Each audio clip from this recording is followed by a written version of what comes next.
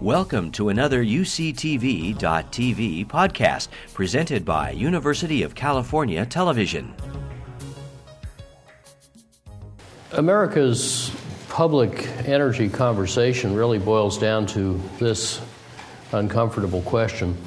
Would you rather die of oil wars, A, or B, climate change, or C, nuclear holocaust, or D, all of the above? Oh, I missed one. Or E, none of the above. What if we could make energy do our work without working our undoing? Could we have fuel without fear? Could we reinvent fire? Fire made us human. Fossil fuels made us modern. Now we need a new fire that makes us safe, secure, and durable. This has become possible. In fact, it works better and costs less than what we're doing. So let's explore how. 4/5 of the world's energy still comes from burning every year a bit over 4 cubic miles of the rotted remains of primeval swamp goo. Those fossil fuels have built our civilization and created our wealth and enriched the lives of billions. But their rising costs to our economy, security, health, environment are eroding, if not outweighing, their benefits. So we need a new fire. And switching from the old fire to the new fire means changing two big stories about oil and electricity, each of which puts out 2/5 of the fossil carbon going in the air. But these two are distinct. Less than 1% of our electricity is made from oil, but almost half our electricity comes from coal. 3/4 of our oil fuels transportation. 3/4 of our electricity runs buildings. The rest of both runs factories. So very efficient vehicles, buildings, and factories save a lot of oil and coal and natural gas that can displace both of them. But today's energy system is not just inefficient, it is also disconnected and aging and dirty and insecure, so it needs refurbishment. By 2050, though, it could become efficient, connected, and distributed with elegantly frugal autos, factories, and buildings, all relying on a secure, modern, resilient electricity system. We can eliminate our addiction to oil and coal by 2050 and use 1/3 less natural gas while shifting to efficient use and to renewable supplies. By 2050, this could cost $5 trillion less in net present value than business as usual, assuming that all external or hidden costs of getting and using the energy are worth zero, a conservatively low estimate. But this cheaper energy system could support a 158% bigger U.S. economy, all without oil or coal or nuclear energy. Moreover, this transition requires no new inventions and no new federal taxes, subsidies, mandates, or laws, and running Washington gridlock. Let me say that again. I'm going to tell you how the United States can get completely off oil and coal, $5 trillion cheaper, with no act of Congress led by business for profit. So this transition will be designed and driven from the C-suite, not from K Street. It uses our most effective institutions, private enterprise co-evolving with civil society, sped by military innovation, to go around our least effective institutions. And whether you most care about profits and jobs and competitive advantage, or about national security, or about environmental stewardship, climate protection, public health, reinventing fire makes sense and makes money. General Eisenhower reputedly said that expanding the boundaries of a tough problem makes it soluble by encompassing more options and synergies and degrees of freedom that its solution requires. So Reinventing Fire integrates all 4 energy-using sectors: transportation, buildings, industry, and electricity. And it also integrates 4 kinds of innovation, not just the normal 2, technology and public policy, but also design, the way we combine technologies, and strategy, new competitive strategies, new business models. These combinations are a lot more than the sum of the parts, especially in creating deeply disruptive business opportunities. In truth, we would save a lot more than $5 trillion. For example, America burns oil costing $2 billion a day, but its hidden costs, paid not at the pump but through our taxes and incomes, are another $4 billion a day, at least, or $1.5 trillion a year in 3 roughly equal parts. The first $500 billion a year is sucked out of our economy mainly by OPEC's monopoly pricing, which our oil dependence makes possible. The second $500 billion a year is the market value of oil's price volatility. Of course, that whipsaws our whole economy. For 40 years, oil price spikes have preceded every recession, but just the daily yo-yo of oil prices imposes about $500 billion a year of risk and cost on oil users. And then we pay the third $500 billion a year to keep military forces ready for intervention in the Persian Gulf. That is 10 times what we pay for oil from the Persian Gulf, and it rivals our total defense spending at the height of the Cold War. Oil is also finite. The Pentagon is preparing to need no oil. The rest of us should too. We should be getting off the stuff just for durability, security, saving money at the pump, even if the hidden costs were not, in effect, tripling the pump price and bringing the total cost of oil to about 1/6 of GDP, not counting any damage that it does to health, safety, environment, global development and stability, or our nation's independence and reputation. So where to start? Our mobility fuel goes 3/5 to automobiles, so a good place to start would be making autos oil-free. 2/3 of the energy needed to move a typical car is caused by its weight, and every unit of energy you save at the wheels by taking out weight or drag saves 6 more units you don't need to waste getting it to the wheels, so it saves altogether 7 units of fuel at the tank. However, for the past quarter century, our 2-ton autos have suffered epidemic obesity. They've gained weight twice as fast as we have. But today, ultralight, ultra-strong materials like carbon fiber composites can make dramatic weight savings snowball and can make autos simpler and cheaper to build. Lighter and more slippery autos need less force to move them, so their engines get smaller. And such vehicle fitness then makes electric autos affordable because their batteries or fuel cells get 2 or 3 times smaller, lighter, and cheaper. So their sticker price will fall to about today's level with far lower driving costs. These innovations can together transform automakers from wringing tiny savings out of Victorian steel stamping and engine technologies to the steeply falling costs of 3 mutually reinforcing technologies: the advanced ultralight materials, how to make them into structures, and electric powertrain.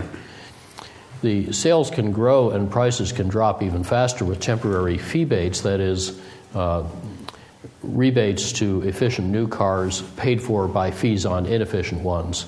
In the first 2 years, the biggest of 5 European fee-bate programs tripled the size of improving auto efficiency. The resulting shift to electric autos is going to be as game-changing as shifting from small refinements in typewriters to the dramatic Moore's Law-driven gains in computers. Of course, computers and electronics are now America's biggest industry, while typewriter makers have vanished. So vehicle fitness opens a new automotive competitive strategy that can double the expected oil savings over the next 40 years, but also can make affordable the electrification that saves the rest of the oil. America could lead this next automotive revolution. The current leader, though, is Germany. Last year, Volkswagen announced 2013 production of this 230-mile-a-gallon plug-in hybrid carbon fiber car.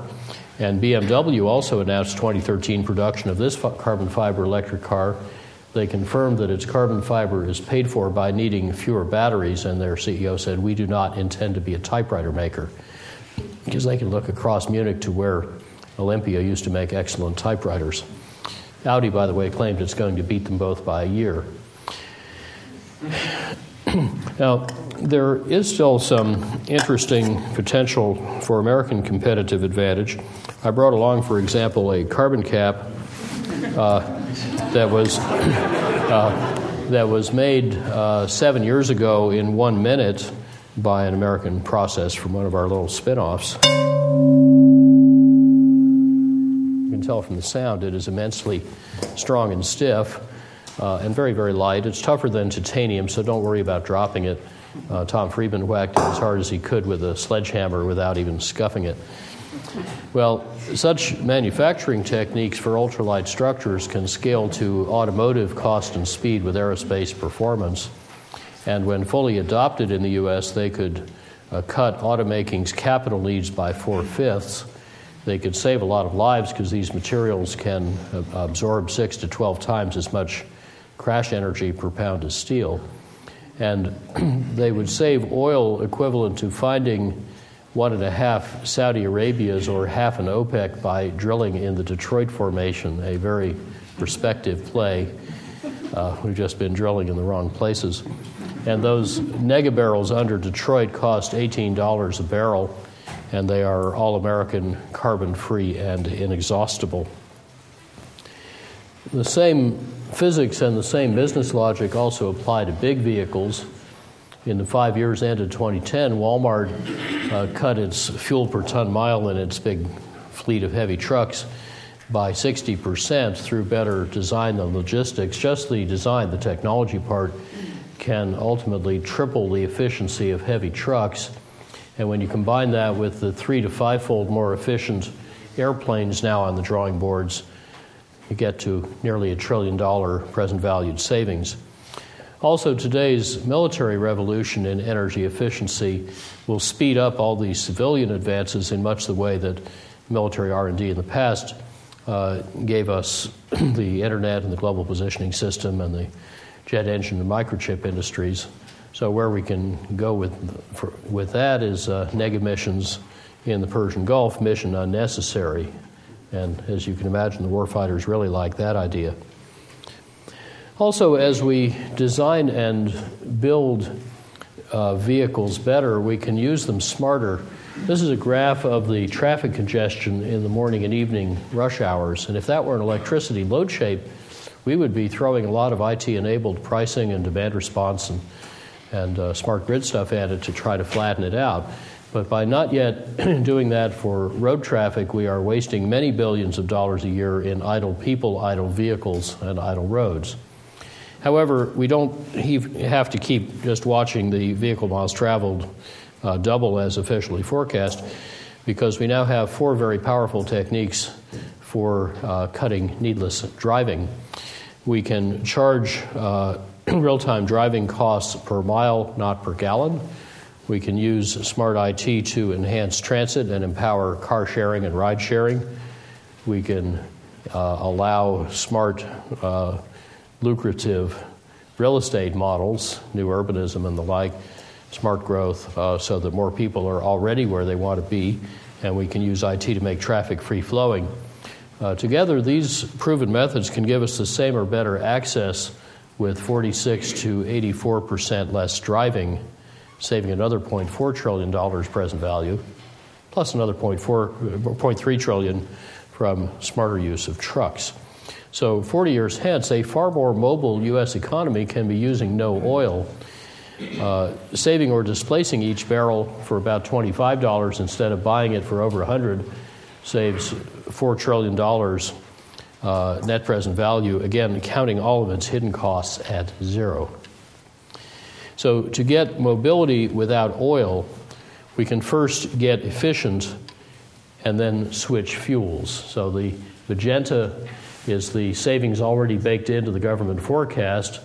This big aqua wedge is all the extra efficiency from modern materials, integrative design, electrification. This is the more productive use of vehicles. And then you don't need much fuel. The 125 to 240 mile per gallon equivalent autos can use any mixture of hydrogen fuel cells, electricity, or advanced biofuels. Trucks and airplanes can realistically use advanced biofuels or hydrogen, or the trucks can even burn natural gas, but no vehicles will need oil. And the most biofuel we might need, 3 million barrels a day, can be made 2/3 from waste without using any cropland and without harming soil or climate. Our team at RMI speeds these kinds of oil savings by institutional acupuncture. Where the business logic is congested and not flowing properly, we insert little needles to get it flowing properly, working with partners like Ford and Walmart and the Pentagon. And in most of the 6 sectors that need to be transformed, this long transition is already well underway. Indeed, 3 years ago, mainstream analysts were already starting to see peak oil not in supply but in demand. U.S. gasoline use peaked in 2007.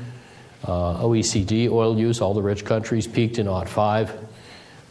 Deutsche Bank 3 years ago forecast that world oil use could peak around 2016. So, in short, oil is becoming uncompetitive even at low prices before it becomes unavailable even at high prices. But electrified autos that help make that happen don't need to add new burdens to the electricity system. Rather, when they're exchanging electricity and information through smart buildings with a smart grid, they're adding to the grid flexibility and storage that can more easily integrate varying solar and wind power. So electrified autos make the auto and electricity problems easier to solve together than separately. And they also converge the oil story with our second big story, saving electricity and then making it differently. Those two revolutions in electricity promise more numerous, diverse, and profound disruptions than in any other sector as 21st century technology and speed collide head-on with 20th and 19th century institutions, rules, and cultures. Changing how we make electricity does get easier if we need less of it. Right now, most of it is wasted, and the technologies for saving electricity keep improving faster than we install them, so the unbought efficiency resource keeps getting ever bigger and cheaper. But as efficiency in buildings and factories keeps growing faster and ultimately grows faster than the economy, America's electricity use could start shrinking despite the slight extra use for electrified autos. And we can do this just by reasonably accelerating existing trends. Over the next 40 years, the buildings that use 3/4 of our electricity can triple or quadruple their energy productivity, saving $1.4 trillion net present value with a 33% internal rate of return. That is, the savings are worth 4 times their cost. And industry can accelerate too, doubling its energy productivity with a 21% internal rate of return. Making this possible is a disruptive innovation that we call integrative design, which often makes big energy savings cost less than small or no savings, yielding expanding returns, not diminishing returns. That's how our 2010 retrofit of the Empire State Building is saving over 2/5 of its energy. Remanufacturing those 6,500 windows on site into super windows that pass light but block heat, plus better lights and office equipment and such, cut the maximum cooling load by 1/3. And then renovating smaller chillers instead of adding bigger ones saved $17 million that helped pay for the other improvements and cut the payback time to just 3 years.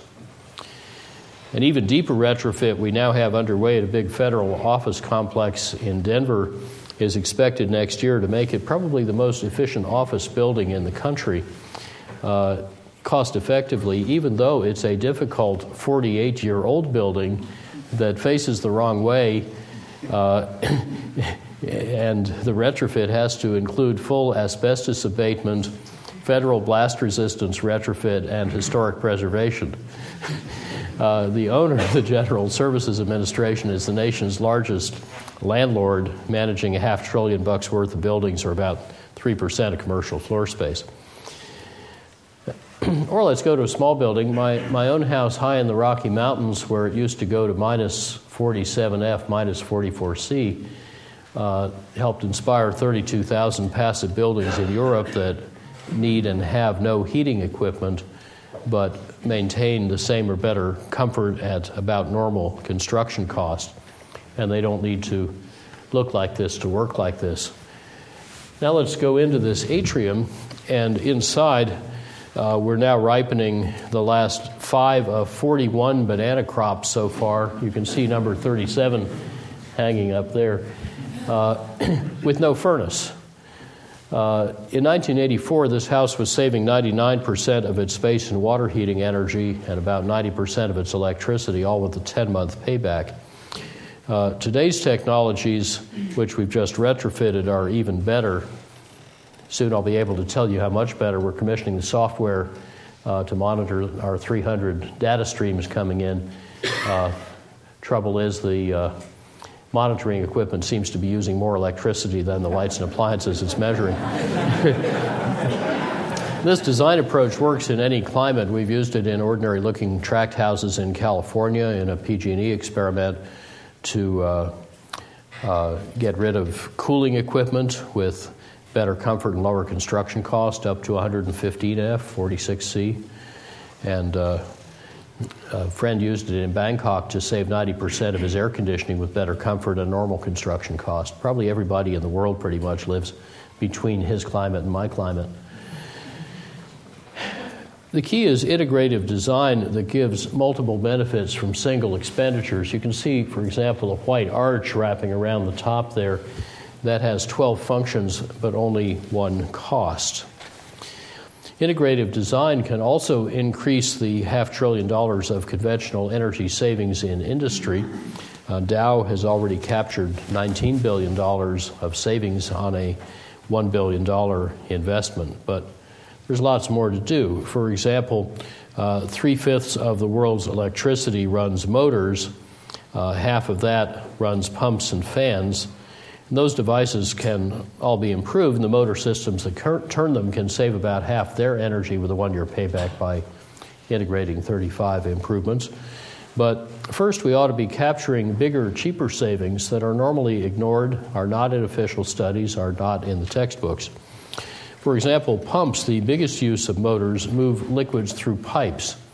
But a standard industrial pumping loop was redesigned to save at least 86% of its pumping energy, not by getting better pumps or motors, but just by replacing long, thin, crooked pipes with fat, short, straight pipes. That also shrinks the pumping equipment and its capital costs. So this is not about new technology. Integrative design is just rearranging your metal furniture to ask different design questions in a different order. So what does such savings mean for the electricity that's 3/5 used in motors? Well, from the coal burned in the power plant through all those compounding losses, only 1/10 of the fuel energy actually comes out the pipe as flow. But now let's turn those compounding losses around backwards into compounding savings from right to left. And every unit of flow or friction that we save here in the pipe goes back to save 10 units of fuel and cost and pollution and what Hunter Lovins calls global weirding back at the power plant, while also making the upstream components smaller and therefore cheaper. Our team has lately found such snowballing energy savings in over $30 billion worth of industrial redesigns, from data centers and chip fabs to mines and refineries. Typically, our retrofit designs save about 30 to 60% of the energy with a 2 or 3 year payback, and our new facility designs save more like 40 to 90% with generally lower capital cost. Now, needing less electricity would ease and speed the shift to new sources of electricity, especially renewables. China is leading their explosive growth and their plummeting costs, shown here for photovoltaic modules and wind farms. In fact, the photovoltaic costs have just dropped off the bottom of the chart. Solar and wind power are often marketplace winners today, with a lot of other consequences. Europe now has 1.1 million renewable energy jobs it didn't used to have. The big winner, Germany, now has more solar workers than America has steel workers.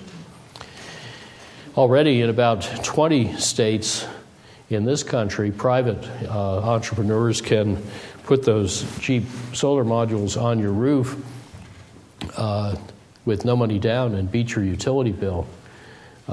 Combining such unregulated products could ultimately add up to a virtual utility that bypasses your power company, just as wireless phones bypass the wireline phone companies. That sort of thing gives utility executives the heebie-jeebies and venture capitalists sweet dreams. And such competitive threats are real. Half of the world's new generating capacity installed every year starting 2008 has been wind, photovoltaics, and other renewables, the majority lately in developing countries. In fact, in 2010, renewables other than big hydro got $151 billion of private capital, and their total installed capacity actually pulled ahead of that of nuclear power with a half-century head start.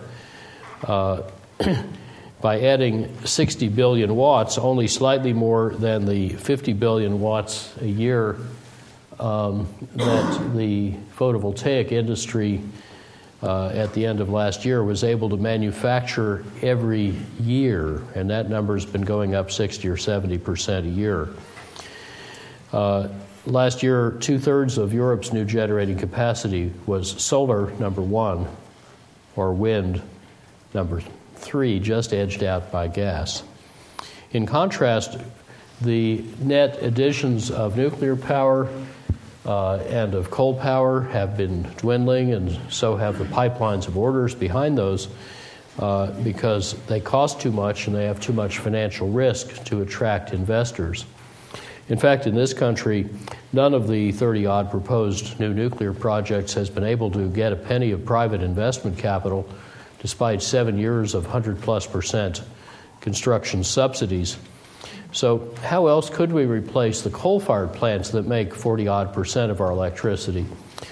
Well, those coal plants could all be displaced by efficiency in gas at less than just their running cost, or we could displace the coal plants over 20 times with efficiency gas and renewables at less than their replacement cost. But we only have to replace the coal plants once.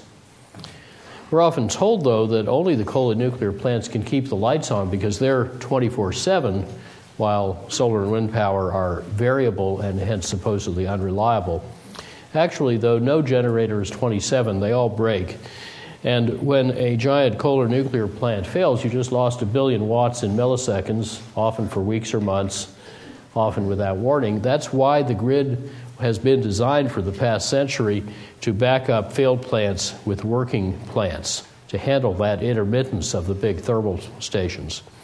And in exactly the same way, grids can handle the forecastable variations of solar and wind power. So hourly simulations show how largely or wholly renewable grids can deliver highly reliable power when they're forecasted and integrated and diversified both by type and by location.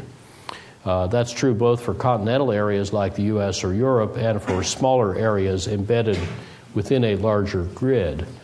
For example, the isolated Texas grid's summer electric load gets smaller and a lot less peaky if you add profitable efficiency. Then you can install wind and solar power, meeting in this case 86% of the annual electricity needs, but as you see, not exactly matching the load, sometimes too much, sometimes too little. Well, you can then complement those variable resources with 14% from dispatchable renewables. That's all the rest, like geothermal, small hydro, solar thermal electric, or in magenta here, feedlot biogas burned in existing gas turbines. And this 100% renewable supply, 86% variable in this case, 14% dispatchable, can then be matched exactly to the load via ice storage, air conditioning, smart charging and discharging of electrified autos, go back there, and unobtrusively flexible demand, which is the last color to show up. Just a second, and we'll see what color it is. I think it's going to be orange.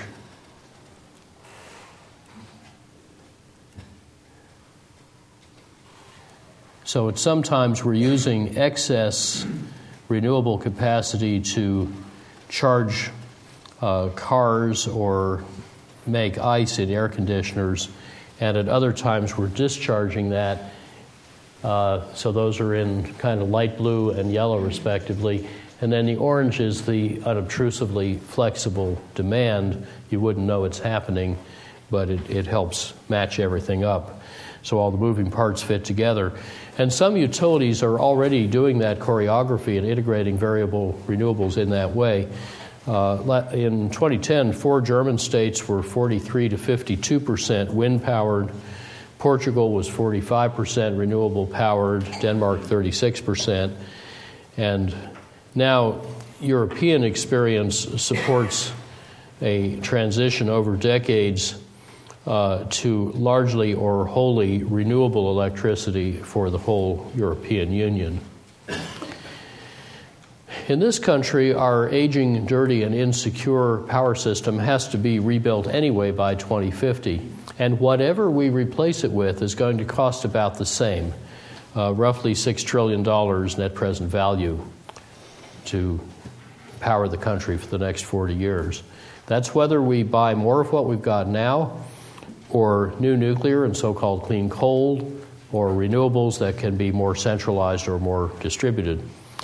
But these 4 futures at about the same cost differ profoundly in their risks around national security, fuel, water, finance, technology, health, and climate. For example, our over-centralized grid is vulnerable to cascading and essentially economy-shattering blackouts caused by solar storms, bad space weather, or other natural disasters, or physical or cyber attack. But that blackout risk disappears, and all the other risks are best managed with distributed renewables reorganized into local microgrids that normally all interconnect but can stand alone at need. That is, they can break apart fractally, recombine seamlessly, and still keep things going. So at about the same cost as business as usual, this grid architecture, already being successfully piloted in Denmark and applied in Cuba, could maximize national security and customer choice and entrepreneurial opportunity and innovation. Together, efficient use and diverse, dispersed renewable supply are starting to transform the whole electricity sector. Traditionally, utilities build giant coal and nuclear plants and a bunch of big gas plants and maybe a little efficiency of renewables. And those utilities were rewarded, as they still are in 36 states, for selling you more electricity. Just as dumb as it sounds. But now, especially whereas in this state regulators instead reward the utilities for cutting your bills, the market is shifting massively towards efficiency, renewables, demand response, cogeneration, and ways to blend them all together reliably with less transmission and with little or no bulk electricity storage. So our energy future is not fate but choice, and that choice is very flexible. In 1976, for example, government and industry agreed or insisted that the energy used to make $1 of GDP could never go down. I heretically suggested in a foreign affairs article that it could drop several-fold. That is what happened. It's dropped by half so far. But today's far more powerful technologies, integrative design, and maturing delivery channels can now triple energy productivity again, even cheaper. So to solve the energy problem, we just needed to enlarge it. The results may at first seem incredible, but as Marshall McLuhan said, only puny secrets need protection. Big discoveries, he said, are protected by public incredulity. Now combine the electricity and oil revolutions I've summarized, both driven by efficiency, and you have the really big story, reinventing fire, with the savings already in the government forecasts in white, further efficiency they didn't count in purple. Next down is the more productive use of vehicles in a medium blue. And then this is the quintupling of renewables. The green maintains the share of natural gas, 24% of primary energy, but the absolute amount of gas use drops by a third. And then the nuclear, coal, and oil go away, displaced by better and cheaper options. So that's a future where business, enabled by and sped by smart policies in mindful markets, can lead the United States completely off oil and coal by 2050, saving $5 trillion, growing the economy 2.6-fold, strengthening our national security, and by eliminating the oil and coal, cutting fossil carbon emissions by 82 to 86%. Now, if you like any of those outcomes, any one or more, you can support Reinventing Fire without needing to like all of the outcomes and without needing to agree about which of them is most important. So focusing on outcomes, not motives, can turn gridlock and conflict into a unifying solution to our nation's energy challenge. These best buys also happen to be the most effective solutions to global problems that impinge on our security as well, like climate change, nuclear proliferation, energy insecurity, energy poverty. Our team at Rocky Mountain Institute helps smart companies to get unstuck and speed this journey via 6 sectoral implementing initiatives with some more hatching. Of course, there's still a lot of old thinking out there, too. As former oilman Maurice Strong said, not all the fossils are in the fuel. But DuPont's former chairman, Edgar Woolard, reminded us that firms hampered by old thinking won't be a problem because, he said, they simply won't be around long term. What I've described here is not just a once-in-a-civilization business opportunity. It's one of the most profound transformations in the history of our species, because we humans are inventing a new fire, not dug from below, but flowing from above, not scarce but bountiful, not local but everywhere, not transient but permanent, not costly but free, and but for the transitional tail of natural gas and a little biofuel grown in ways that sustain or endure, this new fire is flameless. Efficiently used, it really can do our work without working our undoing. Each of you owns a piece of that $5 trillion prize, and our new book, Reinventing Fire, details how each of you can capture that opportunity. So with the conversation recently begun at reinventingfire.com, let me invite each of you to engage with us and with each other and everyone around you to help make the world richer, fairer, cooler, and safer by together reinventing fire. Thank you.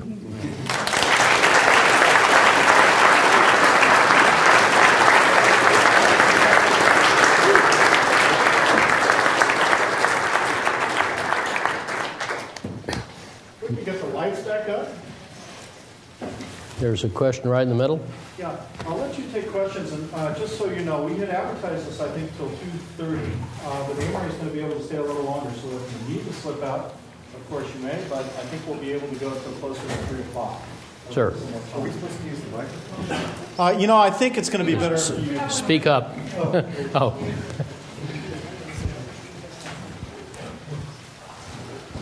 Thank you. Anyway, thank you for a wonderful talk. I've been reading you since the 70s and big fan. You aren't that old. What's that? You aren't that old. Yeah. I was in college then. I was in college and the U.S. was going to go kill people on the other side of the world for a while. It's hard to believe. Can't imagine that now. Anyway, one place that I didn't see enough emphasis for my taste is on livable communities and eliminating the need for driving. I know you mentioned this, but the idea should be that we design our communities so that we use transit and or walking not just to save energy, but for quality of life. And one concern that I have is that what I see too much of now is this idea that, everybody just goes and buys a Prius and then we keep on sitting in traffic jams. And sure. My commute is 10 meters across the jungle. I should install vines and swing to work. But you'll notice that's the biggest part of the driving reduction that we analyzed. It's a 20 to 30% less driving, which is very considerable. My question is this: you describe this as an end run around Washington, around Congress.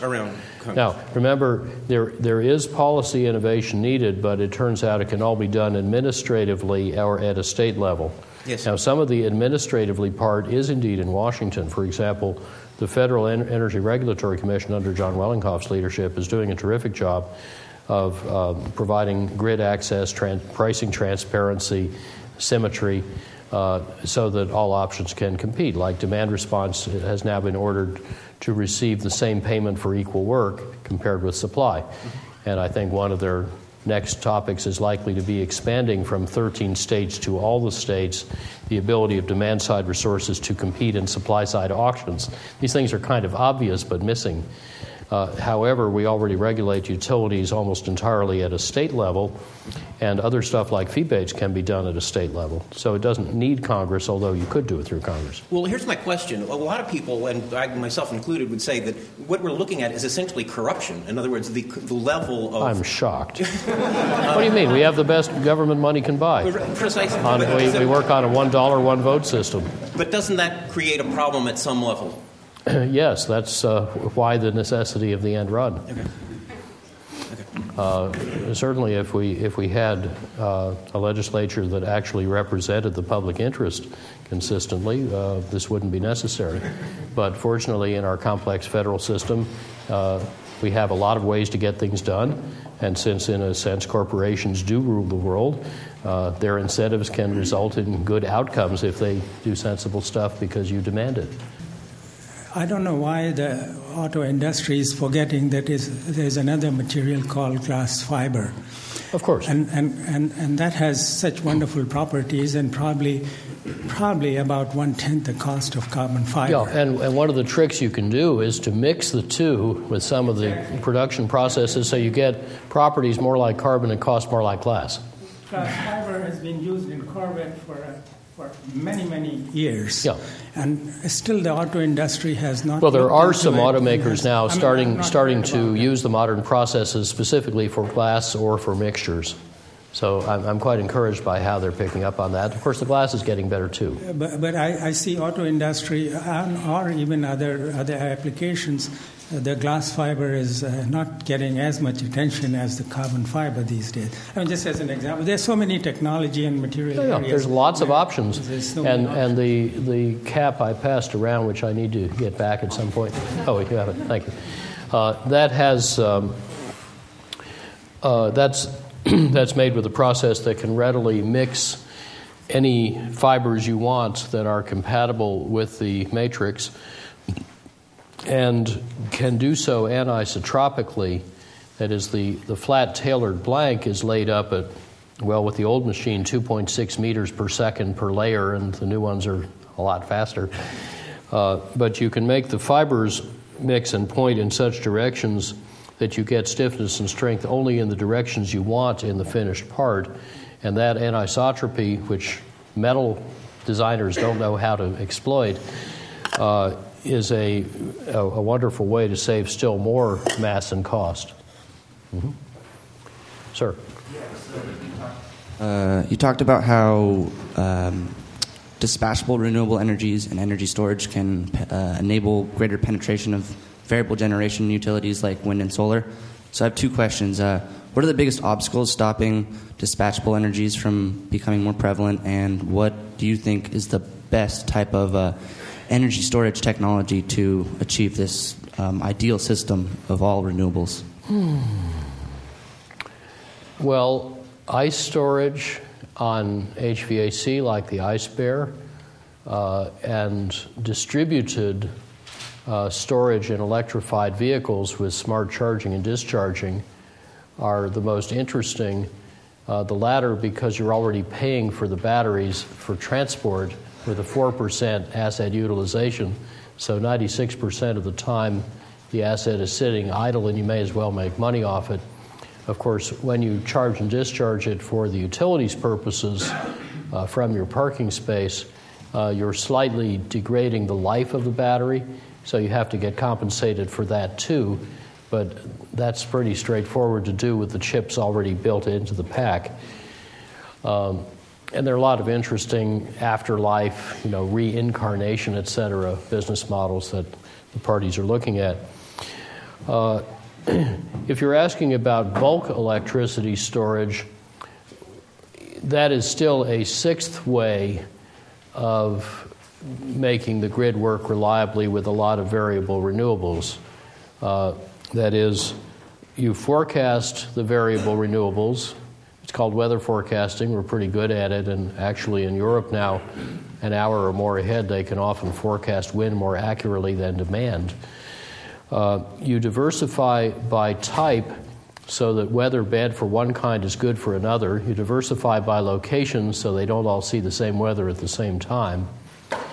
And then you integrate with flexible supplies on the grid and with flexible demand-side resources, demand response, for example, high storage.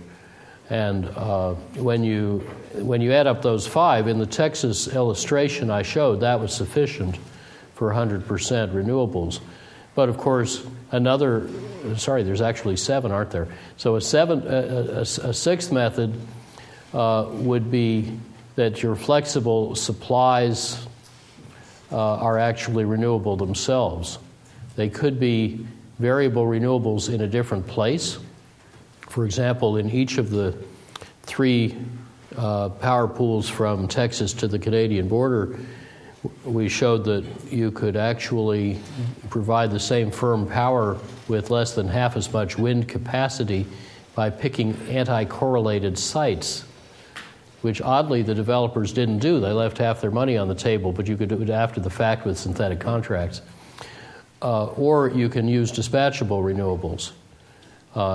And those are often doing fine. Small hydro continues to add, I think it's upwards of 5 or 6 gigawatts a year worldwide. Geothermal is starting to get quite interesting with new drilling and downhole heat exchange techniques. The solar thermal electric stores heat, so it can produce power in the evening or even all night if you want. Heat storage is fairly cheap. At the moment, it's you can make it pay in certain applications. Photovoltaics will probably overtake it, but don't have that built-in storage ability. And then there's, of course, biomass combustion, waste combustion. I gave the example of feedlot biogas, since, as we say in Colorado, Texas is full of crap. You can do a lot of that. When you add up the pieces, there is plenty of dispatchability available in each region. Watch this space. The government should shortly publish a study of 80 or 90% renewable power for the U.S. Very well done, and we actually use the same model. It seems like the flow of ideas is something that has to precede the flow of ideas between people is something that has to precede the flow of more efficient energy. I'm just wondering what you think would be the most important ways of kind of changing the culture and, I don't know, changing people's attitudes in regards to that. I would work on changing behavior because that drives attitude, not the other way around. And in fact, as a sociologist just reminded me the other day in Indiana that this has been known since the 50s and was learned in great detail in desegregating our military. If you tried to change, as they first did, people's attitudes of racism, you didn't get very far. But if you drove collaborative behaviors by putting people of different races in a situation where they would have to work together under defined military rules, then attitudes change rather quickly. You discover these are actually your buddies, And the Garrison Institute has run some very interesting seminars applying this to behavior and using energy. I would say generally, if you're trying to change people's minds, Saul Alinsky had a bunch of good advice about talking to folks where they're at, not where you're at. Speak to their concerns in their language. Don't feel some special relish for inflicting your truth on them. Meeting people. Listen a lot. Yeah, exactly. And by... Sorry, which institute you said applied to Garrison? Sorry? Which institute applied it to? Garrison. Yeah, it's up in the Hudson Valley, run by the real estate developer Jonathan Rose in New York. And there is a lot of very good community organizing literature, and a lot of other traditions. St. Francis said, preach the gospel at all times. If necessary, use words. Sir? What about public transportation? Yeah, we have some of that in here. I didn't, however, wanted to be thought that we were making everybody ride bikes if they didn't want to. So we used a fairly minor contribution of that. The vehicles are so efficient anyway, it doesn't make a big difference to the outcome. But you can make transit enormously more attractive, effective, and cost-effective by putting smart IT and better design into it, including community design. Sir? Given a lot of the time scales, 2050, what do you think of venture capital as a source of innovation capital, given that conventional venture capital is a 10-year fund? Do you think that there's a role here to get there? Yes, certainly. And a lot of VCs have terrific portfolios in this area. Even more interesting, of course, are angels, although the current fashion of cramming down the people who took the most risk rather discourages them. And I don't think that's very smart because it tends to cut off the deal flow into VCs at a later stage.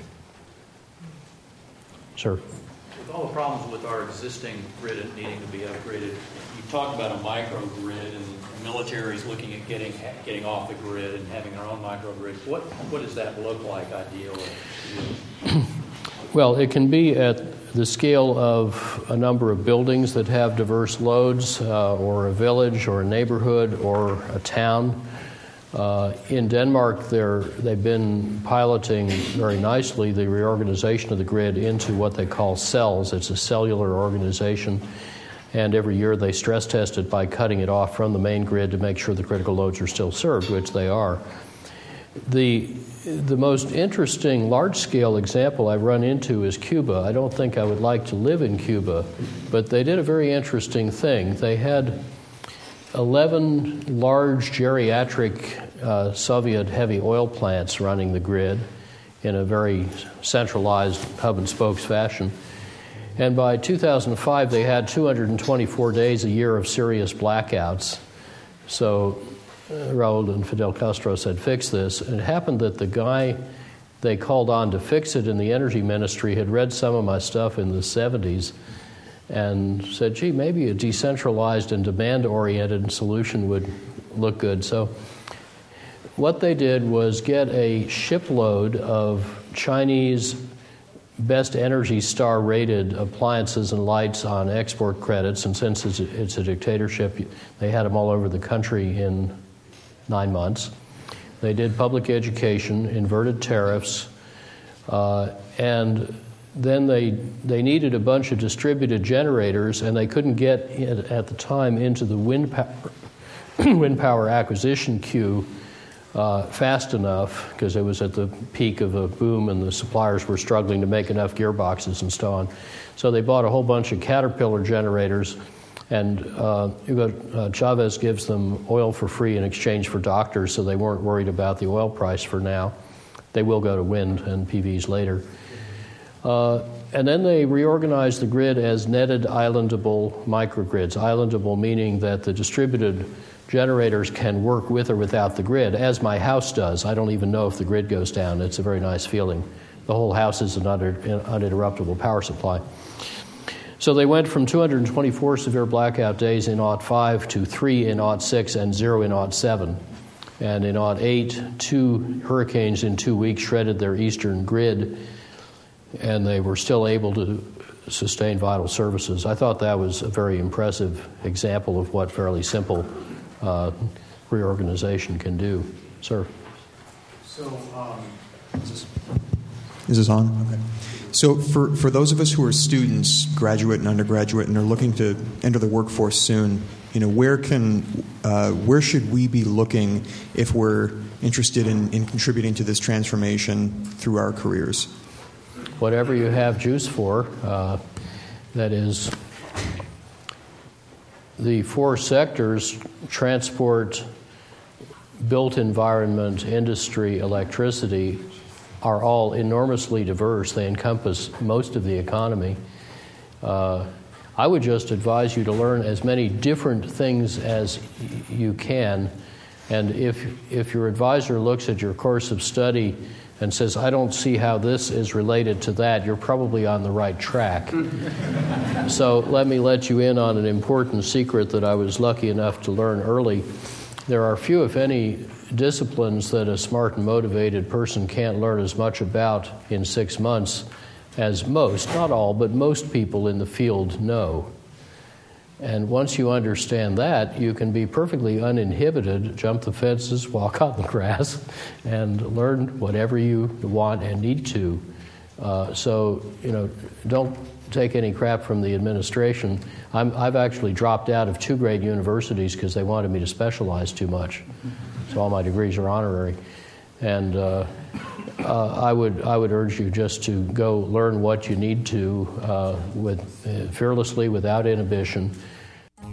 You've been listening to a podcast by University of California Television.